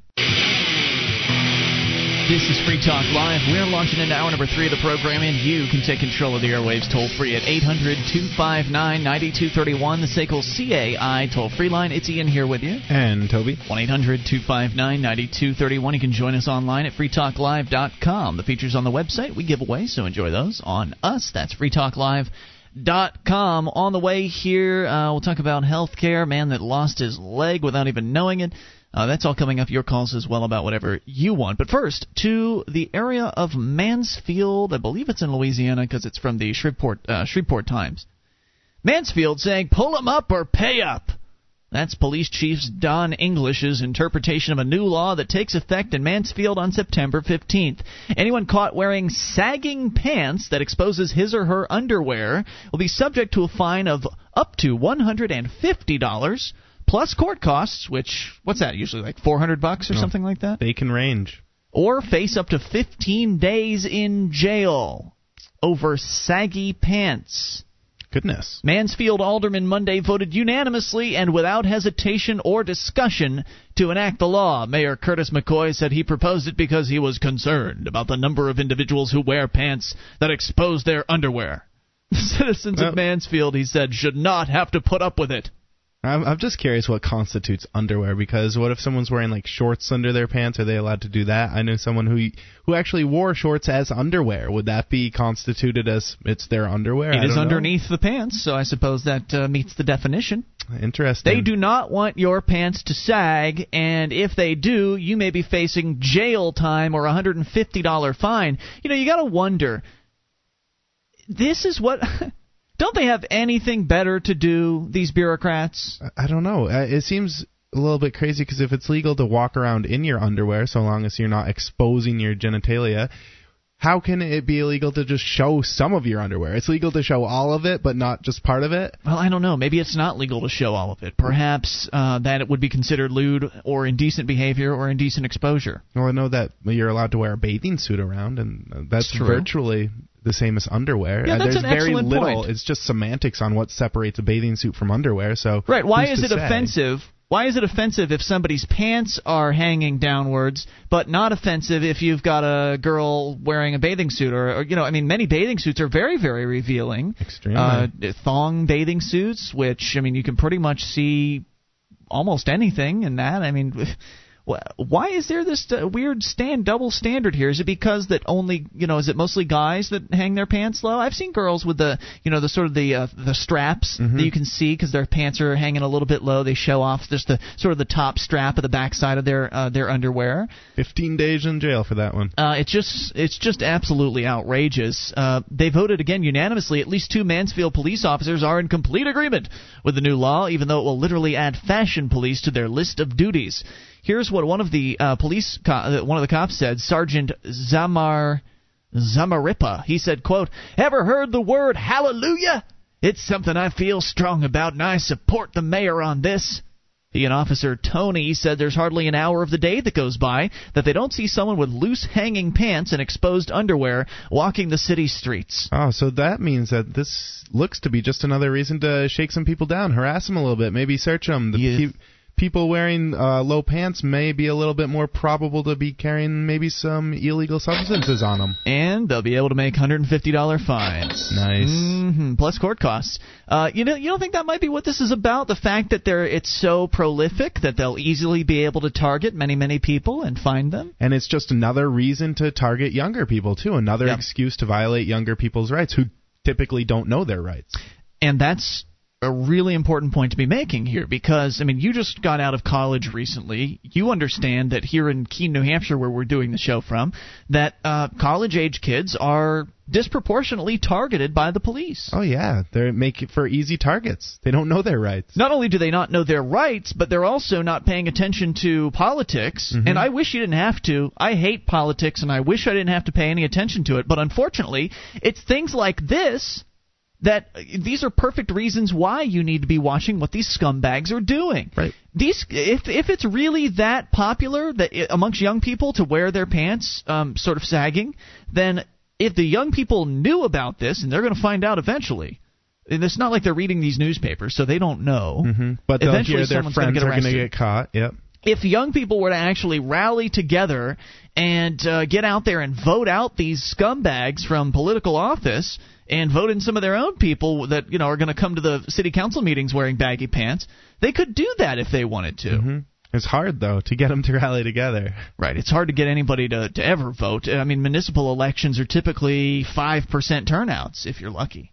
That's just more of a reason to do it, because it wouldn't be very difficult to mobilize the amount of people that you needed to, presuming you could actually get them to mobilize. Anyway, Tony and Zamaripa, the officers, agree implementation of the law might be rough at first until officers get direction on whether they're to ticket the violators on the scene or actually take them into custody until bail is made. They're still deciding on this, Toby. They're going to fill up their cells if they decide to arrest everybody. Yeah, well, if they do decide to arrest them, then that gives them the reason to search their persons. Right. So they will have kind of a perverse incentive to push for arresting these kids. Whereas if they just ticket them, then they just get the ticket and they might pay the fine later and it'll walk off. Either way, it's very lucrative. Zamaripa's here's what the cop said in his brilliant Southern way. "Y'all get y'all's act together because we're going to have ours together and we'll be ready to go." The law makes it illegal to be found in, quote, a state of nudity or partial nudity, so I guess swimsuits are out now in Mansfield, Louisiana. Close the pools. Or in any indecent exposure of his or her person or undergarments, or be guilty of any indecent or lewd behavior. City Attorney so-and-so said he researched state statutes and borrowed from a similar law adopted in the South Louisiana town of Del Camber as a guideline in creating Mansfield's ordinances. Several municipalities and parish governments in Louisiana have enacted similar laws in recent months. Johnson said his only change was to omit a provision of Del Camber's law that made dressing in the dress of another gender illegal. So this law doesn't go quite as far as neighboring Del Camber, Louisiana, where you cannot wear women's clothing if you're a man and vice versa. Love this free country we live in here. That's what I was just wondering. How do these pass the constitutional test to see whether this is a constitutional law? So you have to understand, Toby, they don't have to pass a constitutional test until they go to the courts and they're challenged. I have to spend my money, thousands of dollars, thousands of my hours to go to overturn this. And you know what? Most people won't do it because what's going to cost more? Paying the $150 fine or bringing this to the Supreme Court? Well, plus, the courts could very easily, even if you did spend those thousands of dollars, there's no guarantee you're going to win. The courts could very easily look at this case and they'll say, well, according to my study of the Constitution doesn't say anything about your right to be naked, so therefore this law is constitutional. Rubber stamp, move on. Thanks for your time. You win nothing. Yeah, and you lose thousands. Johnson, the city attorney, says that, asked if that means cross-dressing in Mansfield is legal, Johnson said with a laugh, I guess so. Veteran educator who spends her retirement years working with the city's youth said it's unfortunate that a law had to be put in place on something that should be addressed in the home. But even she says she supports the law. Quote, I don't think people have enough pride in themselves to want to pull their pants up. I don't think they know that underwear means underwear.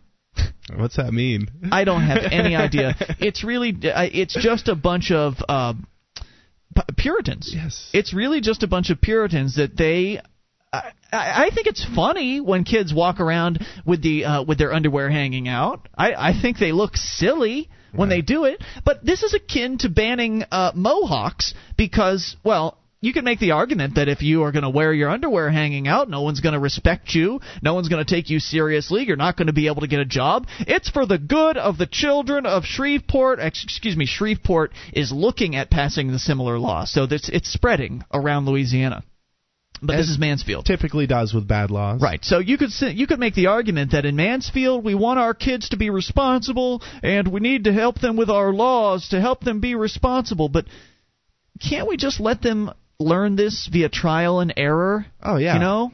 They'll eventually see that that's not a cool fad. Right. I mean, I think when I was younger, I went through the pants low thing for a couple months until I got sick of it and saw that this isn't really cool, but I had to learn it on my own. How many 45-year-olds are engaging in this fad? You know, where's the cutoff date? You know, what percentage of 30-year-old males are doing this versus 20-year-old males versus 15-year-old males? I think it'll go away on its own. But no, the bureaucrats need another law so they can fine people and, as you said, have another excuse to harass young people in America. More on the way. It's Free Talk Live. This is Free Talk Live, and you can take control of the airwaves toll-free at 800-259-9231, the SACL CAI toll-free line. It's Ian here with you. And Toby. Inviting you to our website, freetalklive.com. The bulletin board system is there. We've got lots of posts. In fact, over 250,000 posts. There are over 1,600 people interacting. Serious issues and fun stuff. You'll find it all, and it's all for free at bbs.freetalklive.com. That's bbs.freetalklive.com. The Republican Liberty Caucus welcomes new members in pursuit of individual rights, limited government, and free enterprise principles with the GOP. Visit rlc.org and click on Join Us today. We'll find liberty together. That's rlc.org, 800-259-9231, talking about Mansfield, Louisiana, and Shreveport is looking at the same law. Delcamber also has passed a similar law that has outlawed saggy pants. Now, I myself have never engaged in the saggy pants thing. I always thought it was silly, even back when, I mean, it's been going on for years now, over a decade at least. Oh, yeah. I thought I was one of the first to do it, so I did engage in it at first, because we invented it. Come on. Yeah, at least you thought you did. Well, yeah, of course. It was just we thought we did. And I always thought it was silly, and many people think it's silly, but apparently some people take it very, very seriously, and they want to pass laws against it. Here or not here, but in Mansfield, Louisiana, it'll be $150 plus court costs, and perhaps even up to 15 days in jail if they don't pay those fines. You're going to put people in a jail cell because you might be able to spot a little bit of their underwear showing? Are you kidding me? But let's start people in the system early, just for a fashion trend when they're younger. I mean, if this is where I started in the system, during that couple-month period where I was foolish enough to think it looked cool for me to wear my pants a little low, and that put me in the system, I don't know where that could have possibly led my life today. I mean, if I start there and I get this grudge against the government when I'm younger and I just keep on falling into the law over and over again, that could lead you into the trap of never getting out of the system. I can imagine that, I am so jaded against the government as it is today. If I'd spent time in jail, I might even be a mad bomber or something like that, because I would absolutely despise them if they did something like that to me. And so all they're going to do is create animosity, create this sort of us versus them mentality, which is so propagated in this country today because of laws that are victimless crime laws like this one. I mean, there's no victim here. I don't care if you're offended. It's for the children, Ian. For the children. Go somewhere else. Avert your eyes. Put on a pair of sunglasses. You don't have to look at somebody's underwear as they're walking down the street. I mean, while we're at it, why don't we ban the trucker hats? I think those look stupid too, okay? You know, all these kids that... The trucker hats are for truckers. You shouldn't be wearing a trucker hat unless you're a trucker, and so we should make it so anybody that's caught with a trucker hat is subject to a $150 fine. I mean, that's how asinine this is. Mark joining us here in studio. I am here. In case you haven't figured it out, we're talking about another law that has been passed, this time in another Louisiana city, banning saggy pants. Saggy pant. Yeah. And now Shreveport's looking at the same law. And the one difference, though, is Mansfield's law doesn't ban cross-dressing, which in apparently Docamber they have banned. So now you can no longer wear women's clothing in Docamber, Louisiana. Or men's, apparently. Yeah. Does it work both ways? Yes. My question on this would be, I remember when I was younger, on cross-dressing, when I was younger, I don't have a good cross-dressing story. In middle school, the girls used to wear penny loafers like the guys did. Everybody wore penny loafers with the penny in them. And so I would consider penny loafers to be male wear. Are those shoes? Yes. Okay. If women wear men's shoes, can they be ticketed under this law? I don't know. It's subject to the officer's interpretation. That's the problem. That's the problem. When you make a law that's subjective and that the public can't, that's the first and primary problem. When the public can't figure it out. Secondarily, if it's a stupid restrictive law, that's the next step down. But the worst thing is when it's just subjective and people don't know the rules. You know, I'm so upset because when we were on the break, there was a call that had come in from somebody in California who actually supports this ban. He dropped off the line. I would so love to talk to somebody that is in support of this ban. I mean, how uncreative are you? You're so awful and uncreative that you want to threaten people with jail time and fines for dressing differently than you would have to choose them dress. Right. I mean, please. Society does have has its own strictures on people wearing their pants saggy.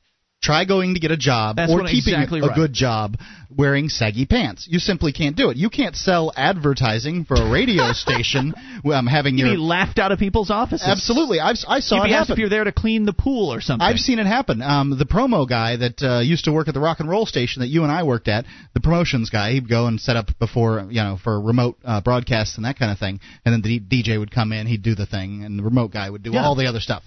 That guy went in, and I believe he had an earring in at the time to talk to the sales manager about possibly moving up from his position to sales.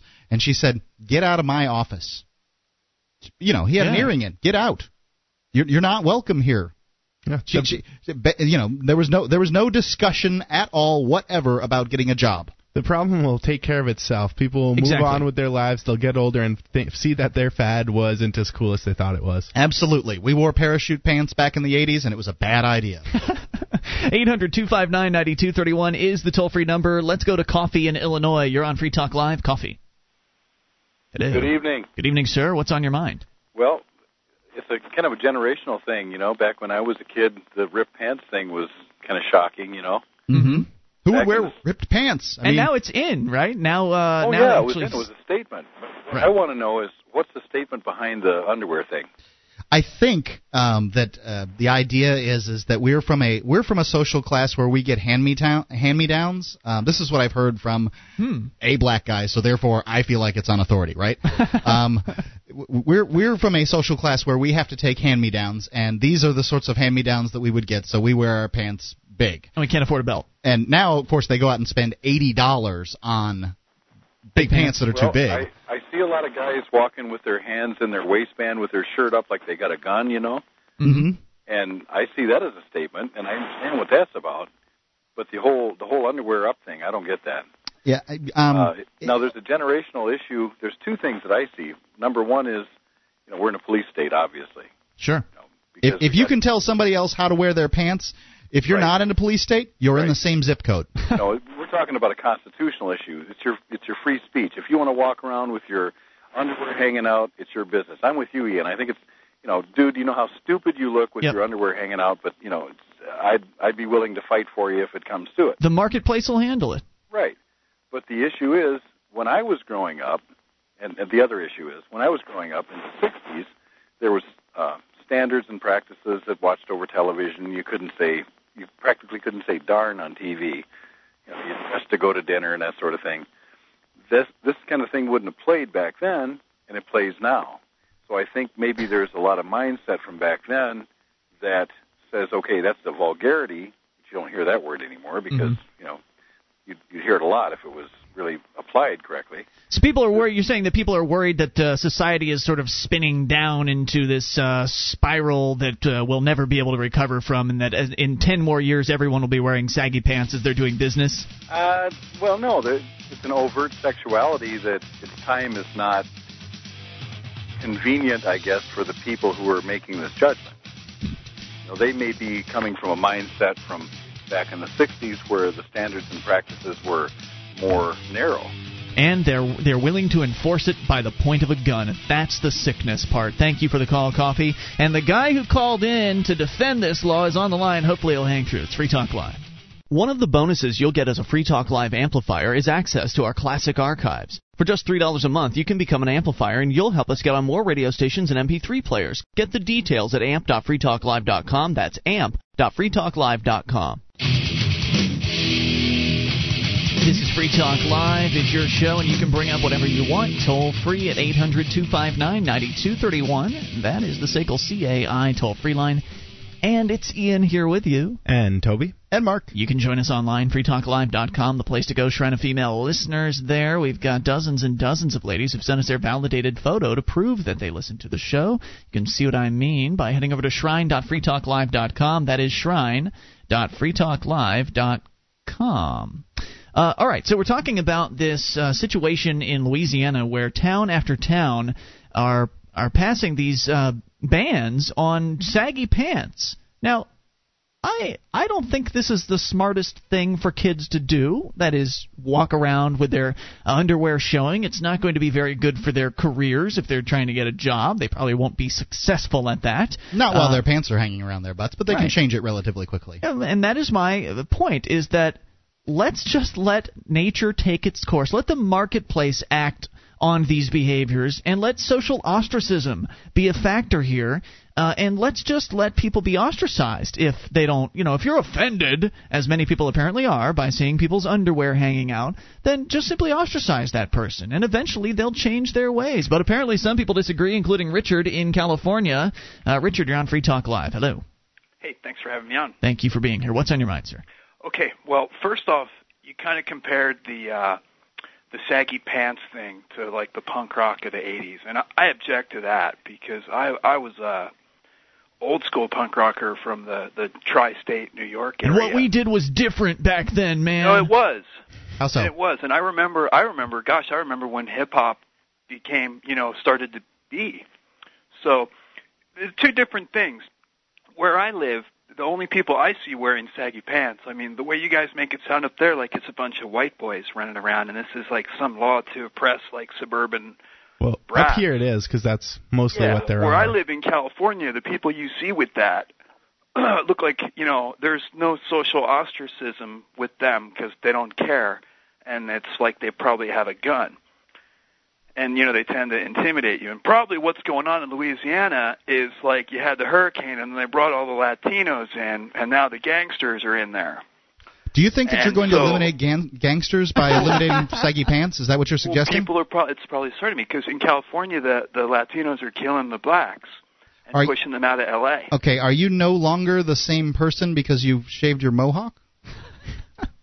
Well, I'm just saying it's a gang uniform. Wait a minute. Are they less likely to carry guns and be gangsters because they can't hang their pants low? It's just a law to go after the gangsters. But hold on. Don't you think that if that law is successful and they do go after a dozen gangsters, they lock up a dozen gangsters or give them tickets or whatever it is that they do, that the gangsters will likely find a different uniform, as you called it, and go back to bandanas. Yeah, they'll change to something else and still be gangsters? My town, they've killed 3 this year in shootouts with the police, these saggy pants types. I'm sorry, what was it about the saggy pants? The saggy pants shot down the police? In my town, the police have killed 3 in shootouts with these saggy pants. Well, because of their pants? That's because when you're wearing saggy pants, it's hard to run. So as far as I'm concerned, maybe we should keep it that. Right. They're also a good way to identify people, right? No. If it's the gangsters are the only ones wearing these saggy pants, don't you want to be able to identify them? Why don't we go after gangsters who've actually committed crimes? I'm not telling you whether it's right or wrong. I just say it's the public reacting to this Latino gang culture. No, it's not the public reacting. Like being pressed by the media. Latino? Hold on, just a second. It's about hold on, wait a second. Now, let's suppose that I'm in your town or whatever town this is, and I decide for whatever reason, as a 37-year-old white guy, that I want to wear my pants baggy. Do you think that the public is the public then justified in going after me? Because they will. I personally don't care. I'm just telling you that that's probably what is bringing this law. Right, and I'm telling you it's a bad law for that particular action. If you want to outlaw Latinos, pass a law that says we don't allow Latinos. You know what? Then we'll know exactly what kind of people we're talking about. If the issue was gangsters, then they would be talking about this. Then the bureaucrats in Shreveport and in Del Camber and all the other towns in Louisiana that have passed this law, in their justifications for the law, they would be saying, this is clearly a sign of gang activity, and we're going to use this law to shut down these gangs. And that's not what they're doing. They're just saying they are offended. Like they're just saying they're offended, sir. That you're reading this on just probably isn't saying that, but the local people who got that law, who went out and petitioned and walked the streets because they were fed up with the culture coming into their area. Do you think it's a good idea to outlaw Latinos in general? You betcha. Yep. I mean, I live in California. I hear you. And I see Good call, Mark. Happening. Good call. I can tell a bigot when I hear one. You betcha. Okay. Thanks for the call, bigot. 800-259-9231. And the fact is, I don't know what the history of baggy pants is, but I'm pretty sure, I don't know, was it created by Latinos? I don't think so. I think it was the rap culture, wasn't it? I'm in sure the late 90s. I'm sure that currently there are Latinos that are wearing their pants baggy and ones that aren't. There's some that wear Wranglers with straw hats and big belt buckles. Right, and there's plenty of white people that do it too. This is not a gang issue. It's an issue of some people get offended when they see other people's underwear. If this was a gang thing, then the cops would be talking all tough about how this gives us the ability to crack down on the gang problem here in Mansfield. But I don't know. It's a poor way to crack down on the gang problem, as far as I'm concerned. But they're not even coming close to bringing that up. Let me here's another excerpt for you from the Shreveport City Council, which is discussing the ordinance. One of the council members says, "I think it's important for us to speak on behavior." Sagging pants is one of the things that concern Mr. Lester during his time as a public defender. He says, "It's not something we'd like to see happen." He's not talking about gang bangers and violence. He's saying that he doesn't like seeing it. Mayor Cedric Glover, quote, "Like most folks, I'm offended by the young folks in the city when they choose to wear their pants in that fashion." He's offended. That's what's going on here. It's a bunch of Puritans that don't like the idea that kids are wearing their pants low. It has nothing more to do with anything else. Cedric Glover is the gentleman's name? That's correct. I don't want to draw any conclusions, but Cedric Glover sounds like a black man's name. So, I mean, apparently this isn't a racially... It's Louisiana. Of course there are going to be black people in county government. Sure there are. So this has nothing to do with race, and it has everything to do with age. It's ageism. 1-800-259-9231. Let's go to Johnson in Connecticut. Johnson, you're on Free Talk Live. Hello.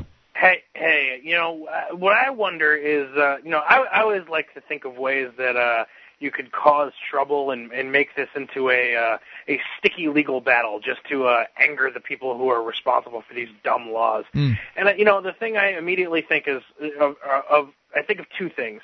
One, well, as soon as the underwear is showing, it's no longer underwear anymore, is it? It's outerwear. Yeah, it's true. Yeah, and at that point, it's just clothing, because it's showing. And what does showing mean? Does that mean just a little strip? Because I know that must happen to me at some point when I'm working, You should have your shirt tucked in, at the very least out in the yard or something like that.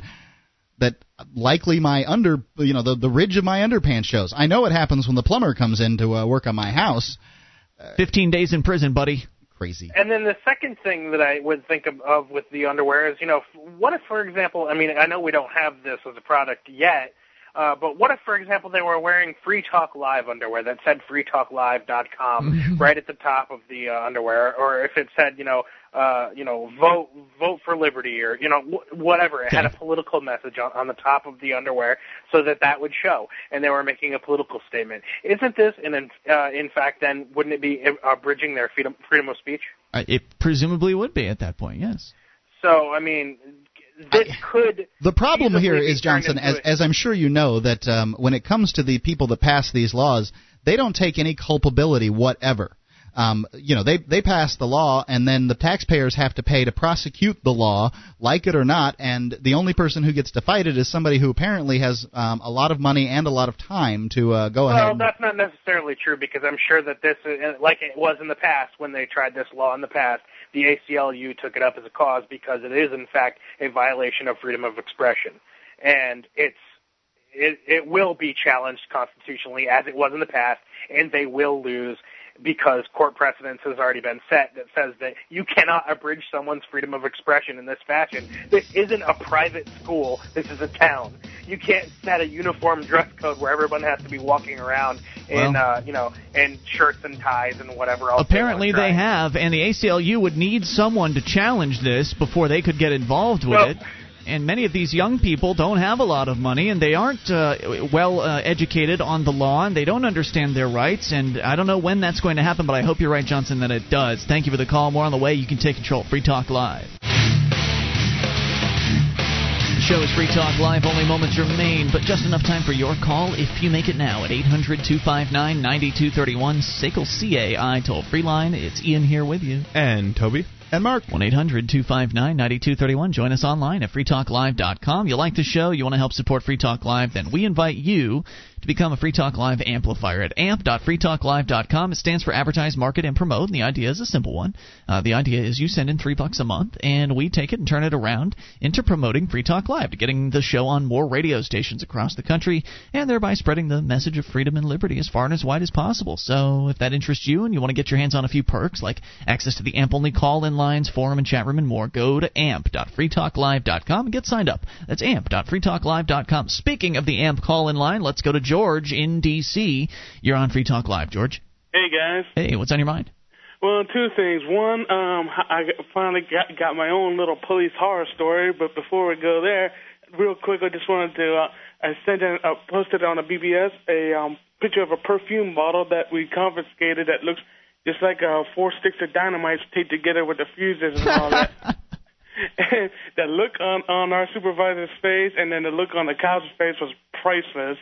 That's hilarious. Did that person was that person subject to any extra harassment as a result of that? No, because at the same time, it's like we knew it was it's like at the second glance, we realized, okay, this is a perfume bottle. But you took it anyway.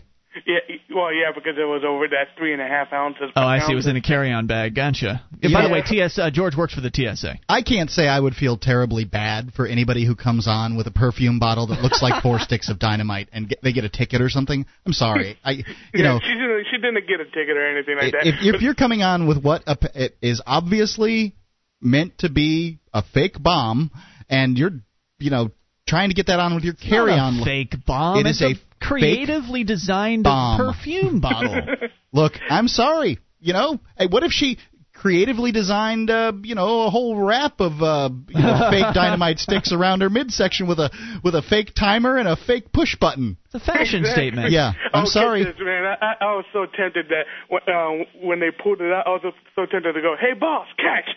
Now that would have been funny. Yeah. Anyway, but you're not allowed to be funny in the TSA line. Yeah, it's true. That's true enough. And I had to remind myself that, I had to catch myself with that. Yeah, it's bad for us because we're only, have to go through a line like that every 3 months, 2 months or something like that, and I can't be funny just there. You can't be funny all day, and that just stinks. Oh, tell me about it. So what happened, man? Police story. Give it to us. Okay, this was about 2 weeks ago almost, and I was stewing about whether to bring it up. And anyway, I was checking out some new park and ride thing that was under construction.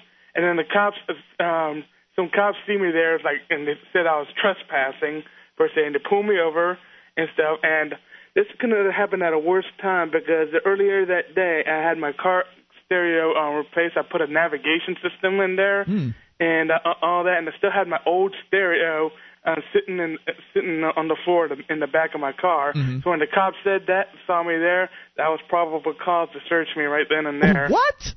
Yeah. So wait, a Hispanic guy with a car stereo, that's enough reason, huh?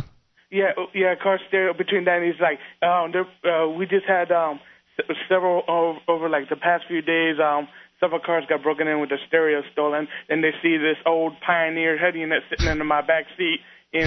Plus me driving around this construction thing, just looking at this new parking ride being built. Right. And so they put two and two together and thought I was a thief. So naturally, they were searching. They were going to search. They patted me down and all that. But before they did that, I put that Eugene Seiler audio thing. Yes, Eugene Seiler, a drug suspect who was beaten senseless by a bunch of cops that went out of uniform to his house and tried to extract information from him. We actually played the audio on the air. Yeah, that audio was my secret weapon and against the cops. I actually saved that on my thing and put it on my iPod, which is hooked up to my car stereo, and had that track playing while they were searching my car. Are you kidding? That's awesome. I ask you not. What was their response to that? Well, this is like, why you're so resistant on searching? It's like, and I'm like, well, how do I know you're not going to plant something in my car? I mean, I hear corrupt cop stories all the time. So they're like, well, have you ever had something like this happen before to you by a Fairfax County cop? And I'm like, well, no. And then it's like, well, there you go. Well, that's all the better reason why we should be able to search your car. It's never happened before. Yeah, tell me about it. But yeah, between that and the fact that I was keeping my eye on them, probably kept them from planting anything, and they did not tear my car up at all. That's good. It just a little mess in the trunk that took me 30 seconds to put back together. And well, that was it. I think you probably did better than average because you showed them that you were somewhat knowledgeable about the law and about your rights, and that might have been one of the reasons why they didn't go as harsh on you. Yeah, that and probably between that. Oh, and they also I had a radar detector, not legal, but they didn't take it away, and a expired tag, and amazingly enough, they did not write me a ticket for it, probably because they wanted to convey that thing of, well, we're not bad cops, so they didn't. They just said get that tag updated. Now wait a minute, now hold on a second. Radar detectors in Virginia, I know they're illegal to use, but are they not also illegal to possess? No, they're not, because mainly because Virginia is the only state that outlaws it, as far as I know. And because of that, many out-of-state people who are passing through are going to have it. Right. So the way they see it, it's not illegal to own, it's not illegal to possess it. You just cannot use it. I believe it's the same way in New York State, as a matter of fact. I think Virginia is no longer the only state on that Oh, really? list. But yeah, like I said, just as long as you don't use it, you're fine. And even if you did, they don't take it away. It's like a $50 fine. Very good, George. Good. I'm glad you got out of it in one piece. Thanks for the call, man. We appreciate the story. 800-259-9231. Toby, you had a quick one for us with just a bizarro story from, was it Japan? Yeah, it's just really interesting. This from the Daily Telegraph.